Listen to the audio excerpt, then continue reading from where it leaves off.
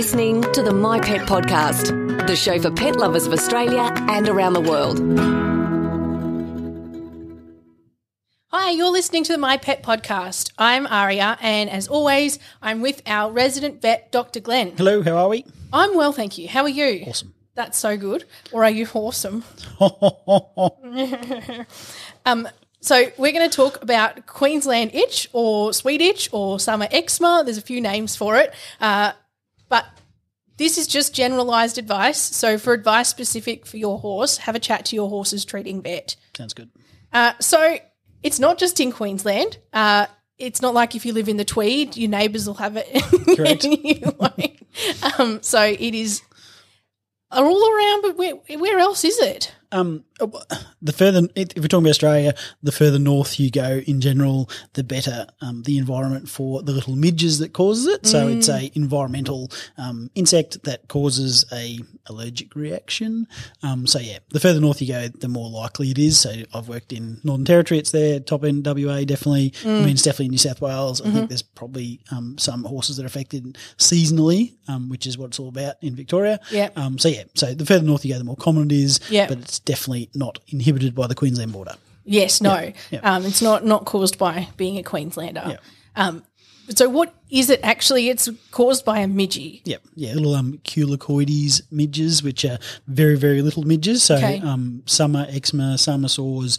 They like hot, warm weather. Can basically. you see them? You can see little like swarms of them. Are they like little ones you see in like a little cloud? Yep. Not all the ones you see in clouds are midges, but yes, but that's what they are. Yeah. And more common at sunrise and sunset sort of thing, like not much in the middle of the day, not much at night. But yes, they are little clouds of midges that bites the horse. It's not the bite that causes the problem. It's a hypersensitivity, true allergic reaction to them. So it doesn't take many, which is frustrating, and part of the problem with Queensland Itch is it doesn't take much to keep a allergic, itchy horse self-traumatising and causing troubles. So it's like some people get really itchy from mozzie bites and other people not bothered. Yep. Is it also like mozzies don't seem to care about me, they don't bite me, but I know a lot of people who they just go crazy for them. Yep. Is it like that with horses? Yep, that's why it's called Sweet Itch, because it's only the sweet horses that get no. Well, no wonder my horse doesn't have a problem. Right. No, but she's no, sweet in her own way. It's a true allergic reaction. You can have 10 horses and they're all getting bitten just the same, and the one that tears itself to pieces is allergic. Yeah, okay, yeah. So it's an allergic reaction to the little bites. Yep. So what does that allergic reaction look like? A really, really itchy horse that spends hours rubbing on something if it can, and if it can't rub on something, it rubs itself on the ground and turns over and rubs the back of its neck. I mean, it's often like mane and base of the tail, but it can be face and mane and base of the tail and then underneath as well, like underneath the neck and underneath the midline sometimes. But they're just really, really itchy, and they will self-traumatise to where they rub all their mane out and rub all their forelock out and take all the skin off their ears and take all the skin off their butt, and sit there and do the dog scratch on the ground when they're on their bum and they're scratching, sitting on their backside and up on their front end and rubbing their backside on the ground. And if they've got posts or trees and stuff to rub on, I mean, they can do a lot of damage. And it's often they're itchy for like months of the year when the midges are out. So you get leathery skin and all the secondary bacterial and fungal infections because of the self-trauma and unhealthy skin. But it's the classic no mane, no tail, less hair across the top line, which can be other conditions that looks a bit similar sometimes. That's right. But they're just really itchy. They're so itchy. Yeah. So I guess the reason that because like you say, there's some horses that, out of a herd of 10, you'll have one. It's just because they're the ones that are allergic. They're the ones that are allergic. Same as flea allergy, dermatitis, a couple of fleas. Some dogs will tear all the skin off their base of their bum, and that's where they itch. Horses have got that predisposition site, that's where they itch, and that isn't necessarily where they're getting bitten. It's a full body reaction. So it's not just, okay, I'll stop them getting bitten on their mane, so it fixes it. Well, it doesn't. They can get bitten anywhere, and that seems to be where the hypersensitivity reaction comes out as well. So if you've got a really itchy horse, especially in like wet months, how do you differentiate between Queensland itch and, say, something like rain scald? I mean, get a diagnosis. Yeah. And, okay, what is a diagnosis? I mean, it's hard because a lot of the time you'll have secondary bacterial and fungal infection. If they're traumatising themselves enough and it's hot and wet, that skin's more likely to have troubles. There's also like the neck worms, like onchocerca, habronema, that can sort of cause thickening of the skin and itchiness. I think we did a podcast about that. Absolutely. We'll link that in the show notes. Yeah, so check that out. So it's, it's a differential, definitely. Yeah. And I mean, it depends on the severity. I mean, I would never recommend not getting your vet involved. But I mean, the neckworm, habronema, onchocerca, ivermectin-based wormer, well, that kills those off. I mean, the midges are the problem with the hypersensitivity reaction from Queensland Itch. So it's, controlling them and controlling itching as well, which often you need to get your vet involved. So what are the treatment and management options for Queensland Itch? Don't let your horse get bitten by midges. That's a prevention. That's the prevention, but it's also, if you're treating them, you've got to stop that as well because you can follow them up for all sorts of drugs, but if they're still getting bitten, I can guarantee they're still going to be itchy. Yeah, true. So it's a combination of, we've got to stop them getting bitten. Very true. But also stop the itching as well. And that can be hard because, we've got options. Cortisone is the long-standing awesome thing to stop allergic reactions. Horses get laminitis and their feet fall off from cortisone sometimes. So at the advice of your vet, we've got the options of short-acting cortisone injections. There's pretty granules like oral cortisone that you can give. There's long-acting depot, 4 to 6 to 8 weeks of cortisone that you inject, which is good and it lasts for a long time. But if you've given it, you can't take it away if your horse unfortunately develops laminitis and other complications from cortisone administration. So that's a problem. And that's definitely a be guided by your vet. Absolutely. Yeah. Yep. And they're all prescription medications. So, you need to get them on the advice and prescription of your vet anyway. Absolutely. Antihistamines, like in the veterinary world, there's a couple of registered antihistamines for horses, which are all injectable and they don't last that long. Off-label use at the advice of your vet, there are human antihistamines that get used at different doses for horses because they're big animals, and that can help sometimes. It's not as profound as cortisones.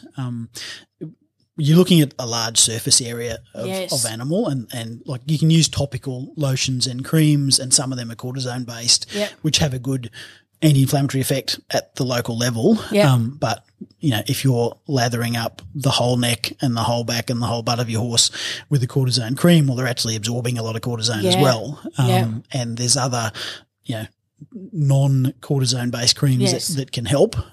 There's treating the secondary infection, which again is probably going to be at the advice of your vet with antibiotics and antifungal stuff. And then there's the co-treatment things that you can do to make them less itchy, omega-3 oil supplements in their diets. There's some herbal supplements that can potentially help out to make for less inflammation, less allergic reaction. But a lot of time you've got to break that cycle because you've got if you've got a mozzie bite, you itch it and it gets itchier because you're traumatising the area and you're getting histamine release. So you've got this cascade of inflammation. Sometimes you just got to stop that. And your vet can help you with that. And so really stopping them getting bitten it's a really big so important. So there's all sorts of insect repellents.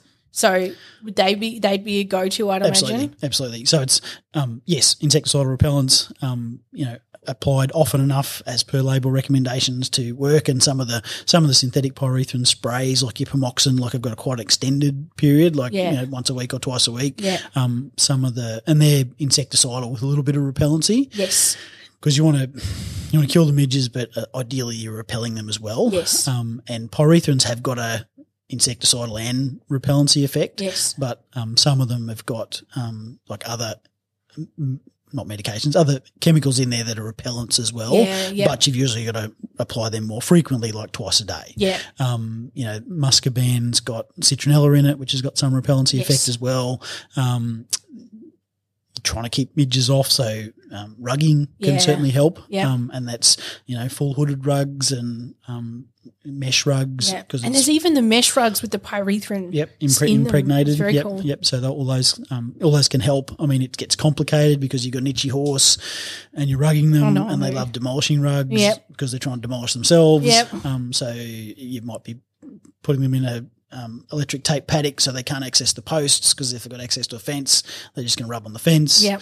And if they've got access to a tree, they're going to rub on the tree, and it gets complicated. Yes. But you're trying to minimise their points of self-trauma and keep the midges off as much as possible. And look, I've had clients that send their horse south for summer. Wow. And that's an option. Send them to an area where there isn't midges, and it is seasonal. I mean, the last 2 seasons we've had in Queensland hasn't stopped raining for 18 months. So, any of the Queensland itch horses are pretty bad at the moment, because of the seasonality of it. Yeah. And a lot of them get better in winter, and then when it starts to rain and the midges breed up, okay, it's back to rugging full time and meshing full time, and it's hard because if you're in northern Queensland or top of the territory, rugs at all, it gets uncomfortable. It's hot, but shade cloth rugs, ventilation.